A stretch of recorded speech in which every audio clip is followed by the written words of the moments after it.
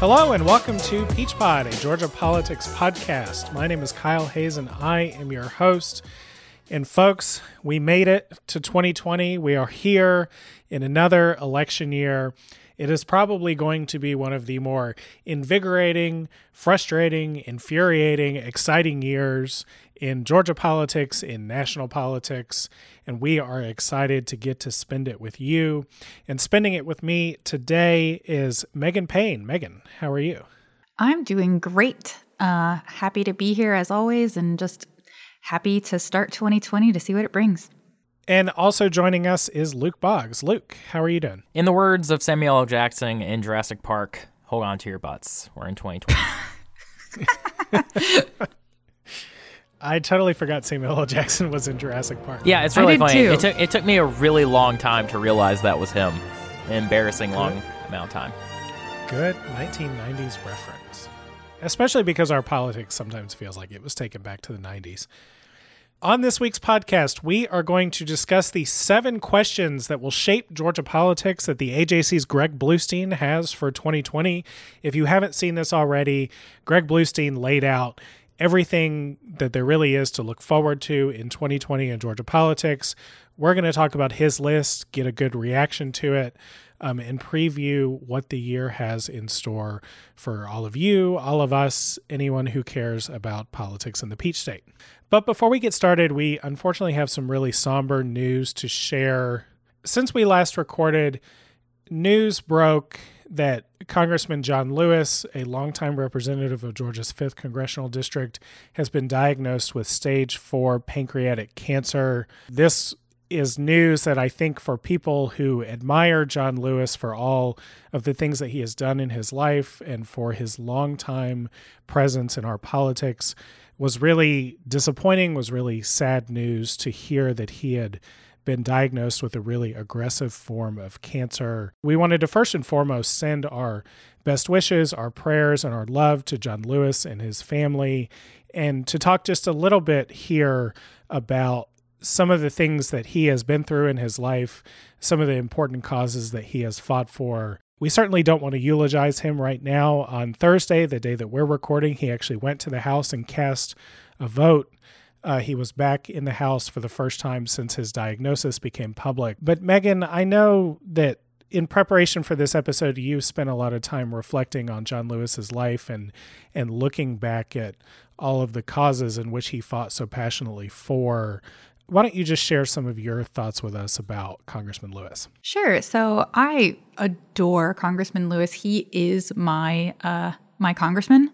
I'm in Georgia's Congressional 5th. So, when I heard the news, I just started thinking about him and just kind of reminded myself of all the amazing things that he has done and just the course of his life. And one of the things John Lewis talks a lot about is getting into, quote, good trouble. And I so admire him for this because this is something that really resonates with me. Good trouble is exactly how I see being disruptive in a positive way. And this is what John Lewis has built his life doing. He has fought for civil rights for years. He marched alongside Martin Luther King Jr. And he's just had such an amazing life. And I am so glad that he is still my congressman. So just some fun facts about him. During the civil rights movement alone, he is estimated to have been arrested 40 times. And what is thought to be his 45th arrest actually happened in 2013 when he was protesting on behalf of comprehensive immigration reform. He's just such a cool dude. And he's one of those people that is really exemplary of if you believe in something, you put yourself on the line, you put your life on the line, and you just really go for it. He also led a sit-in on the House floor back in 2016 to protest inaction on gun control. And also in 2018, he's quoted as saying, "Just tell me whatever you want me to do. I will go to the borders. I'd get arrested again. If necessary, I'm prepared to go to jail." And this was in reference to the family separations at the border. Back during the Civil Rights Movement, he was crucial in getting the Voting Rights Act of 1965 passed, just with his actions. He, during the Civil Rights Movement, he was the chairman of the Student Nonviolent Coordinating Committee. And as part of that committee and as part of his efforts, he actually trained and rehearsed being nonviolent to ensure that any of the protests and any of the sit-ins and anything that he did and anything that his cohort did could be, they knew how to respond in a nonviolent and appropriate way. He was also, during the Edmund Pettus Bridge protest, also known as Bloody Sunday, he and 600 others crossed the bridge and then were attacked by the police. The protest was actually to advocate for voting rights, as I previously mentioned, his involvement in actions that influenced the Voting Rights Act. And he actually suffered a fractured skull due to his beatings by the police. So really puts his life on the line. In addition to just being a really stand-up guy and an amazing congressman, having done a ton of work for Congress, his CV is longer than I could even begin to read on this show. He's also a celebrated author. He's got 2 sets of graphic novels. One of them is called March. It's a set of 3. I was actually gifted a set when I visited his office and met with one of his staffers a few months ago. And then the follow-up to that series is called Run, and I believe the first one of that has been released. And in addition to that, he's credited on his IMDb page with 88 appearances on film. And one of them is as a voice actor in the cartoon Arthur. He's continuing an amazing legacy. And like Kyle said, we just wish him well. And we wanted to make sure that our listeners knew a very brief highlight of some of the things that this amazing congressman has done. And so we send him all the well wishes. Yeah, John Lewis is one of those figures who nationally I feel like a lot of people know, and he's one of the few congressmen I feel like people can identify and recognize from TV. But in Georgia, being someone who's worked on a lot of campaigns and just been around the political circle, John Lewis is a larger-than-life figure who something is serious when he shows up. And, for me, he was one of the first political figures that I ran into when I started getting involved in Democratic politics. And I still, remember the first Jason Carter for governor event that I went to. The fact that John Lewis was going to be there was a pretty big draw for me. And it was a pretty insane experience to be in the same room as such a huge figure as John Lewis. So definitely, prayers and best wishes for him and his family. And if there's anyone who can fight cancer through sheer willpower, it's probably John Lewis. So I think he still has a lot to do, and a lot we'll see from him in this time. And I'm sure he'll keep on fighting and getting into good trouble as he always does. Definitely. Well, and it's such a testament to the man that he is, to his character and his values, that he came of age as an activist in a time when the nation in which he was living did not want to fully honor the dignity of his humanity.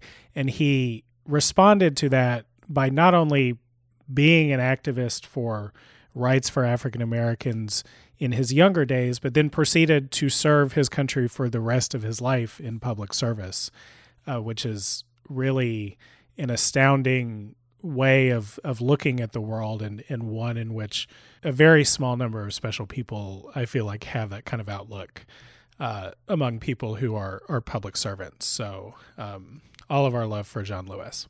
So with that, let's move on to our first topic for the week.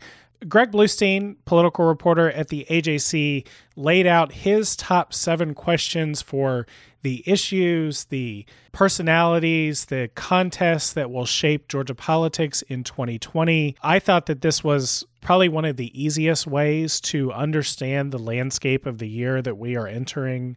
And so we just kind of wanted to talk through some of the questions that he laid out in that article and sort of give an additional preview of what is to come this year. Luke, Greg starts his article by asking the question of, will Georgia Republicans hold the Georgia House of Representatives after the 2020 election?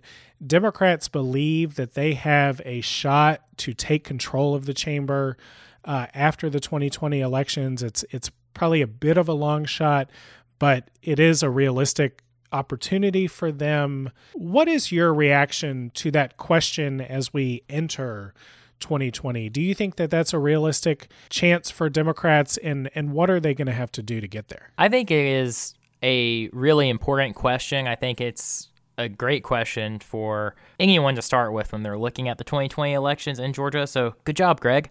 It's definitely possible. There's a path. It is an incredibly tight path.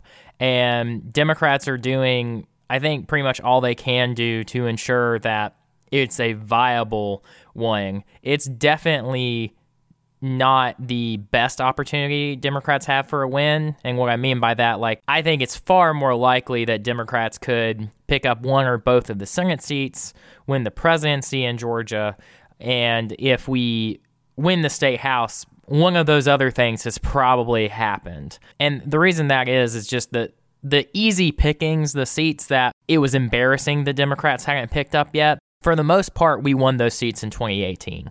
There's one or two of those left, but even if we pick those up, we're not going to take over the state house. Democrats need to flip 16 seats, so picking up those easy wins that remain will definitely not be enough there. So they're going to have to win some districts that were drawn very intentionally to elect Republicans, but it's doable. There's been a lot of shifts in the electorate. There's lots of places in the suburbs where Democrats haven't really tried to compete, and maybe they competed last time and almost got there but didn't quite make it. I think it's possible. It's one of those things, people always say Georgia's going to flip blue. People always say Texas is going to flip blue. I think this is more possible than it's ever been. Maybe it's a cycle or two off, which is unfortunate since coming around to why this is a super important question is if Democrats are able to take over the chamber, not only do they, get a first pass at amending the budget and a lot of other wonky behind the scenes things, but the very important, they have a seat at the table for redistricting. And so it's a pretty huge goal for Democrats to flip the state house. And I think a sign of that is that I have already started to see the state party and other Democrat groups in Georgia have that as a stated goal in a way that this early and this prominently, I haven't heard Democrats, promote that goal before. It's always been, beat Brian Kemp or elect the governor or, flip Georgia blue in a general sense. But I actually today saw a social media post of flipping the state house in Georgia. So that, I think, is a sign of how seriously Georgia Democrats are taking that project. Doesn't mean it's going to happen, but it is a huge thing. Megan, one of the issues at the center of Democrats' arguments for why they should be the majority party in the House of Representatives is that they would undo legislation that instituted a 6-week ban on abortions that was passed under Republican leadership. How much of a role do you think the abortion ban and the activist energy around it in the Democratic Party could play in Democrats recapturing that chamber? I think it could be a really big catalyst for movement. It's one of those things that even those who are moderate do not necessarily agree with the 6-week abortion ban because there's a lot of science behind it that says that it's not appropriate. There are also those who don't necessarily hold a hard and fast moral stance on it, either due to religion or just their upbringing or the way they perceive abortion. So this is something that if the Democrats play their cards right, could catalyze voters who maybe wouldn't have necessarily voted before or wouldn't have necessarily paid attention to say, hey, this is something that's at risk. If you don't vote, this is a decision that's going to be made for you, and really can get some voters out there. It's also, as I mentioned about some moderates don't have necessarily a strong stance on the issue or don't agree with this particular issue. It's something that could possibly swing some votes and make people look at the Democratic Party's perspective and say, you know what, that aligns more closely with how I feel, and this issue is important enough to me to go ahead and, at least in this instance, vote for the Democratic candidate. Yeah, I think you see some evidence that Democrats feel like they are in a good position on this issue, and I think you see some evidence that Republicans maybe feel like they aren't in a good place on this issue.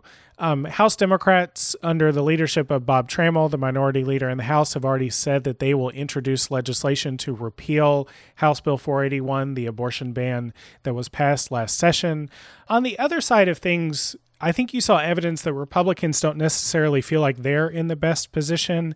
In Washington, there was an amicus brief in an abortion case that is being considered in the Supreme Court right now that was signed by dozens of Republicans in Congress calling on the Supreme Court to reconsider and possibly overturn Roe v. Wade. David Perdue, while many of his colleagues signed on to this letter, David Perdue was not one of the senators to sign on to that letter. Many Georgia lawmakers on the House side did sign on to that letter. They are members who are in safe districts who don't feel the pressure that a statewide election puts on Perdue to maybe look more moderate on this issue.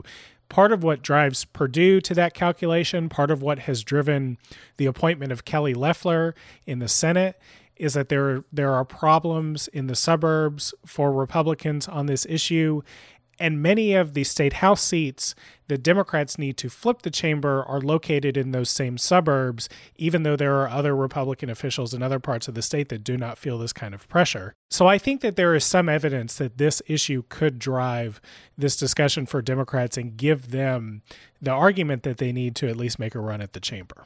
And that, I think, gives us a nice segue to another question on Greg Bluestein's list, and that is, how will Kelly Loeffler perform in the U.S. Senate? Kelly Loeffler was appointed on an interim basis to serve in Johnny Isakson's Senate seat until the next election. That election is coming this fall. And part of the rationale for appointing Kelly Loeffler to the Senate over somebody like Doug Collins, who we'll talk about here in a little bit, was that she could appeal to a different demographic, particularly moderate women voters in the suburbs who have fled the Republican Party in recent elections. But Luke, Kelly Loeffler has not necessarily framed herself as a sort of moderate bridge builder the way that Johnny Isakson was throughout much of his Senate career. What story has Kelly Loeffler tried to tell about herself early in her tenure? And do you think that that takes away at all from the political goal of nominating her to bring back moderate Republicans? So I think those are two different questions. So the, first part is, how has she been framing herself? How I would explain that she's framing herself is incredibly defensively, that it is quite obvious that Kelly Loeffler, as a politician, I don't know if this is advice that Governor Kemp gave her or just her team, but she is deeply concerned about a challenge on the right in a way that I think she's overcompensating, because she has... she's in the fight with Senator Perdue to be the biggest Trump supporter in Georgia. She's trying to win that battle, and she's also trying to protect her right flank when it comes to the issue of abortion. Now, I think that is probably a direct reaction to the very negative reception that she got from the pro-life community in Georgia, who really, really did not like her and were really adamantly against her as a potential Senate nominee and now senator because of her tangential, at best, relationship to some groups that have been seen in the past as supporting the right to choose. So how she's been presenting herself is the most pro-Trump, the most anti-abortion, the most right-wing person on the planet. But she also is a female. That seems to be the profile that she has adopted, which I think is counterintuitive to what the perceived goal of appointing her would be, which is trying to pick up moderate voters in the suburbs again. The only takeaway I can have from what we've seen thus far with Senator Loeffler is, to Governor Kemp, her appointment, if one of the goals was to help Republicans in the suburbs, that they think the only thing you need to do to improve Republican performance in the suburbs is identity politics and have a woman. And they think that is the only thing you need. Because every other single data point that we have shows that they don't think you need to be more moderate. They don't think you need to hold different positions, that you just have to be a female, and that will help you win the suburbs, which I think is a very dubious proposition, considering the fact that we never had Governor Handel, and we don't have Congresswoman Handel right now either. So I'm kind of confused by the approach that Loeffler's taking here, because there's two issues that I'm really concerned about with her and the approach they're taking just from a political strategy standpoint, which is, one, there will be a day where Donald Trump is not president, and the things that you said about him when he was president will still be remembered and used against you or for you. The things that she says as he's being impeached, right? Things that will last. Right. Yep. And so just as a, from a purely political strategy point, she does not have a post-Trump world plan as a politician, it does not seem. And, Georgia's changing pretty quickly. And so while she might survive this election, I think this puts her in a very dubious place when she's up for election in 2022, especially if Donald Trump has lost. Well, and to build off of her, like just the fact that she's a woman and that's kind of been made a thing, we've seen this more than once now. We've seen it with Handel. We've seen it with Loeffler. We've seen it with other Georgia lawmakers who are women who support these like kind of anti-woman, to my mind, measures. Having a woman, a female voice behind that somehow makes these measures more okay for those women who either don't have a strong stance on it or kind of question it a little bit. And so some of the votes that you might get for people that would question it if, say, a male proposed a legislation that would control a woman, those questions kind of go away when you've got a woman speaking for something like this. And so that's just another tactic that's being used, and like her being woman just really helps that. At this point, I am starting to humor the possibility that there was no like three-dimensional chess with Brian Kemp with this appointment, and that he just met her and liked her and thought that she was a good advocate for policy positions that he believed in. And there was no greater calculation. There was no concern about what's happening in the suburbs. And that this just is purely, he thought she would vote the way that he would like a senator to vote. Well, he probably does feel that way. I mean, he certainly signaled that in public, but both he and Kelly Loeffler have a lot of work to do to convince Georgia Republican primary voters that she is the best standard bearer for conservative policies. The AJC published some polling data that showed a hypothetical matchup between Kelly Loeffler and Doug Collins, the House Republican who President Trump wanted Kemp to appoint to the Senate. This polling data showed a hypothetical matchup in a primary between just these two, and Collins was leading Loeffler 56-16. Which is really shocking, given the other matchup they considered was Kelly Loeffler versus Paul Brown, and Loeffler was leading that race with a vast majority of the field undecided. There are a lot of Republican primary voters that back Doug Collins, which is certainly getting him to continue to consider challenging her and trying to get that Senate seat, even though he did not get the appointment. And that is something that could spell trouble for Republicans in the jungle primary election that will be this contest this November. Let's talk about another leading woman in Georgia politics, and that is Stacey Abrams. Greg Bluestein asked the question, will Stacey Abrams emerge as a vice presidential contender? This, y'all, to me, has a very easy answer, and I think it's just yes, right? She's already a vice presidential contender who has emerged. Yes. So, yes. But I think it's worth considering what are some of Abrams' strengths as a vice presidential candidate. And when you take a look at the candidates who are in the top tier, people like Joe Biden, Bernie Sanders, Elizabeth Warren, Pete Buttigieg, for any of the candidates that have a realistic shot to be the Democratic nominee for president, is there anyone on that list who Abrams would not be a good vice presidential pick for? I think she and Warren and she and Sanders, not to say that they're alike, but what I have found, what people try to do with tickets is create some balance. So she would be an obvious choice for Biden. And that's actually already come up. I think it was a few months ago where somebody from the Biden brings campaign, it up. Yeah, right. Yeah, somebody from the Biden campaign, or maybe Biden brings it up. There you go. Said that like he wanted her on his ticket. And that makes absolute sense because her views are different from his. He's very moderate, whereas she's very progressive. And like that makes sense. With the Warren and Sanders, like it definitely wouldn't hurt. And man, if there were a Warren Abrams ticket or a Sanders Abrams ticket, like that would be like just, mwah, I would love that. I just don't see it as kind of like the logical option of what people try to do with their ticket. Buttigieg, maybe. Buttigieg has some race issues, and having a woman of color on his ticket would do some work to maybe counteract that or show that he's taking steps toward changing that. A Buttigieg Abrams ticket would just be Revenge of the Nerds, for sure. But I agree, Megan. I really don't think anyone has a bad calculus, and the only place I would push back is there is actually a historical analog, I think, for a Warren Abrams and a Sanders Abrams, which is kind of Bill Clinton in '92. Pick another progressive firebrand, the way that like Warren's, that, and Abrams is that, whereas Bill Clinton, New Democrat, picked another New Democrat from the South.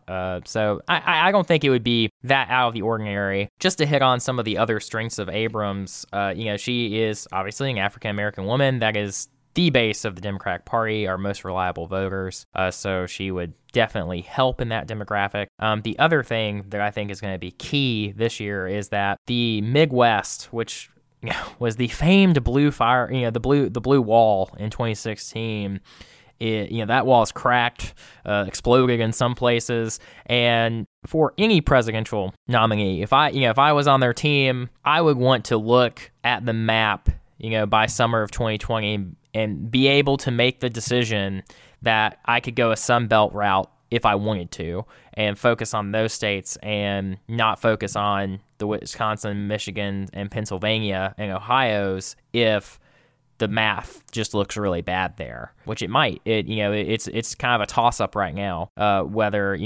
going a Arizona, Georgia, North Carolina route is a more viable path than the traditional, Pennsylvania, Michigan, Wisconsin route. And so Abrams opens up that door because obviously she's from Georgia, and that, is not a slam dunk, you automatically win because you have a VP from the state, but it does help. And she got very close last time, so she obviously knows how to win Georgia. And then North Carolina, similar state, similar issues. I'm sure she has connections there just through proximity. And Florida, also a neighboring state. So there's a strong argument for Abrams. I think anyone could benefit from her being on the ticket. She has a lot of name recognition, a lot of energy. She's already building a pretty strong network. So it's definitely a thing to watch. Yeah, I think really the only mitigating factor for her as the vice presidential nominee is if she wants the job. I think she said that she would be open to it, but she certainly has her eyes on Brian Kemp still. I think part of what illuminates her work on voting rights, the fact that she has launched the Fair Fight Action Group, the fact that she has launched the Census Group, which is aimed at getting a full count for the census and is another sort of key foundational part of democracy that she is concerned about. All of that, I think, stems from the 2018 governor's race that was so close that she felt she should have won. That is a race that probably will be close again in 2022, and she would have the benefit of the experience of getting to run statewide for a second time. And if that is her goal, if that is the top of the to-do list, becoming the next governor of Georgia, you would think that maybe she would decline a vice presidential nomination, a spot in the next Democratic president's cabinet. But short of her making different decisions about her career, it does seem hard to come up with an argument for why anybody in the top tier would not select her as vice president. Speaking of Brian Kemp, what Brian Kemp does this year and next year really is probably going to influence Stacey Abrams' decision on whether or not she would accept a VP nomination or whether or not she wants to take another shot at him. So Greg Bluestein asks, how will Governor Kemp handle his second year in office? I think from what we know from early reporting about what to expect during the legislative session, and you're going to get a full preview of legislative session on opening day next week. But what we know right now is Kemp is signaling to the media and to the public that he wants to focus on more moderate issues and that he wants to focus on some of his campaign promises, but that it appears he does not want to get stuck in divisive social issues like the abortion ban that took up a lot of political capital for him last legislative session. But some of the other issues that he has championed, like raises for teachers, they seem unlikely given the budget crunch that the state is experiencing and the cuts that he is demanding the legislature implement during this year's budget. Luke, what is your projection for the kind of governor Brian Kemp is going to be in 2020? Well, Kyle, like all political analysts, I will answer the question I wish you have asked me, which is that how will Brian Kemp's performance in 2020 tell us what kind of governor he's going to be, which is very close to the question you asked me, but it isn't the question you asked. I think this is going to be the defining year for Kemp because, let's be fair. Let's be fair, honest human beings. Brian Kemp's never been governor before. Last session was his first time being governor. And while there was a lot of people who were critical, Republicans and Democrats, of how Kemp handled his first session, and at least in my opinion, what we saw from Kemp last time was at the beginning of session saying these exact things. But then when the legislators came to him and said, hey, Brian, these really conservative right-wing things you said you want to do, here is a bill that does them. He said, yeah, let's do that. So what I'll be really curious to see is there's a lot of Republicans who have waited, 2 decades for a actual lifelong Republican who's on the as far to the right as they are to be the governor, and they have that opportunity. And as we discussed earlier, there's a real concern that the Republicans might not be there in the House and the majority. And that concern usually gets displayed through really red meat legislation that is aimed at firing up the Republican base. And I think this year will be a great test for Brian Kemp to see if he will remain focused on what are his main priorities, or if he will allow himself to get dragged into these social fights that he says he doesn't want to get into. But if his right-wing supporters want those fights, is he going to say not now, or is he going to say, well, yeah, I guess let's do that? And I think this is going to be really important in defining what his governorship will be like, because as you mentioned, and we're going to get into this a lot more in our preview episode, but Kemp has a lot of big things he wants to do, and he's also put a lot of big barriers on himself because of the budget situation that Georgia is going into. It's going to be really, really hard for him to accomplish everything he wants to. And it's going to take a lot of attention, both from the legislature, but also from Brian Kemp himself, to really just make the arithmetic work. Effectively, what Brian Kemp is working against right now is the last couple years of Governor Deal's administration, because most of the cuts just naturally are going to have to be targeted at the places where Governor Deal made some pretty big changes, and that the legislature was pretty happy to join him in that project of making those changes. And so it's Governor Deal's projects, but it's also a lot of the long-serving Republicans in the state House and state Senate's project as well. The next question on Greg Bluestein's list, we've talked about this a little bit recently. A big test for policy implementation for the state in 2020 will be the rollout of new voting machines that were authorized by the state legislature last session, and that since then the Georgia Secretary of State has begun to shepherd that rollout of new voting infrastructure out to counties. Megan, what is your outlook for how the rollout of these new voting machines will go? What are some of the challenges that the state is going to face, and do you think the state is prepared for those? So I'll start with do I think the state is prepared for this? No, is the short answer. One of the things about rolling out new technology that I see kind of in and out of my day job is that training is crucial, and that it's really hard to have enough support in place when you're rolling out something new. And so since there's not a really good way to hey, let's all do a mock run to the polls to see how this goes, with the number of people that you're going to have, with the, importance that it's going to have, it's really hard to test for that. It's really hard to prepare for that. So my inner cynic is saying that, as with most of the technology rollouts I've experienced that don't have infinite budget, there will be some problems, and that's going to affect votes. And that is a problem because everyone's vote should matter. Another issue is that, we know that voters don't double check their paper ballots. And that's a problem because with these ballot marking devices, it could print out and it could print out incorrectly. And then if voters aren't trained and aren't used to having to double check that, that's going to be an issue. I don't want to get too much into this because we have covered it ad nauseum, and I know Luke is able to have some exposure to some of the actual machines. And so that's going to be something that we'll hopefully be able to dive into later.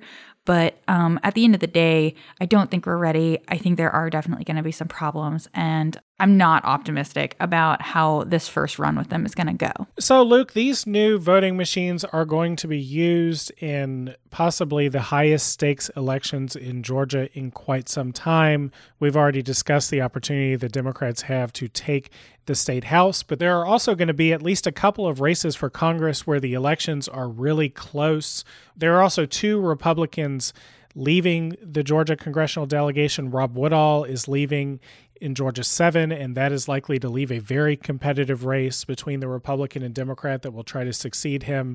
Tom Graves is also leaving Georgia's House delegation, but he is leaving a very conservative district that is probably almost certainly going to be held by a Republican after he is replaced. Luke, what are you looking at in terms of the competitive races for the U.S. House in Georgia in the 2020 elections? Yeah, I mean, really, it's not too complicated due to the successful gerrymandering of the state. It's really the 6th and 7th. I mean, that's where the action's going to be. That's where you have a lot of candidates already running who have been raising money, who are out there. You know, obviously the 6th is held by Lucy McBath, who's a Democrat, so Democrats are looking to hold on to that one. The 7th was going to be competitive even if Rob Woodall had stayed. With him leaving, it's even more competitive. And in the 7th, a bunch of Democrats had stepped up to run or have explored runs even before Woodall had said that he wasn't going to run again. So I suspect that's really where most of the action is going to be.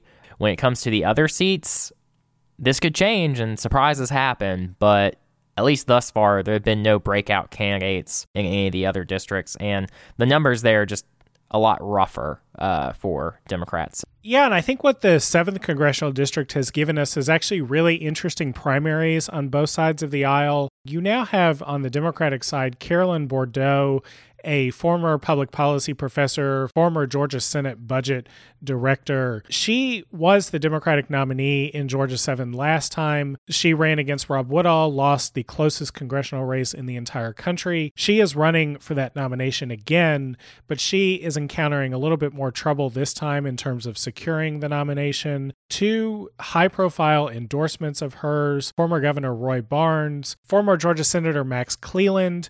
They were Bourdeaux backers early in this contest. They have since switched their endorsements to Zara Korinchak, who is currently a state senator. She flipped that Senate district from Republican to Democrat when she won that seat. She is giving up that seat and making a run for Congress in Georgia 7, and she has secured those two endorsements. It's going to be interesting to see if those flipped endorsements are a leading indicator of Korinchak taking over that primary and being the favorite, or if these are two somewhat unique circumstances. Korinchak is a former legal counsel to former Governor Barnes, and she is a veteran like Max Cleland.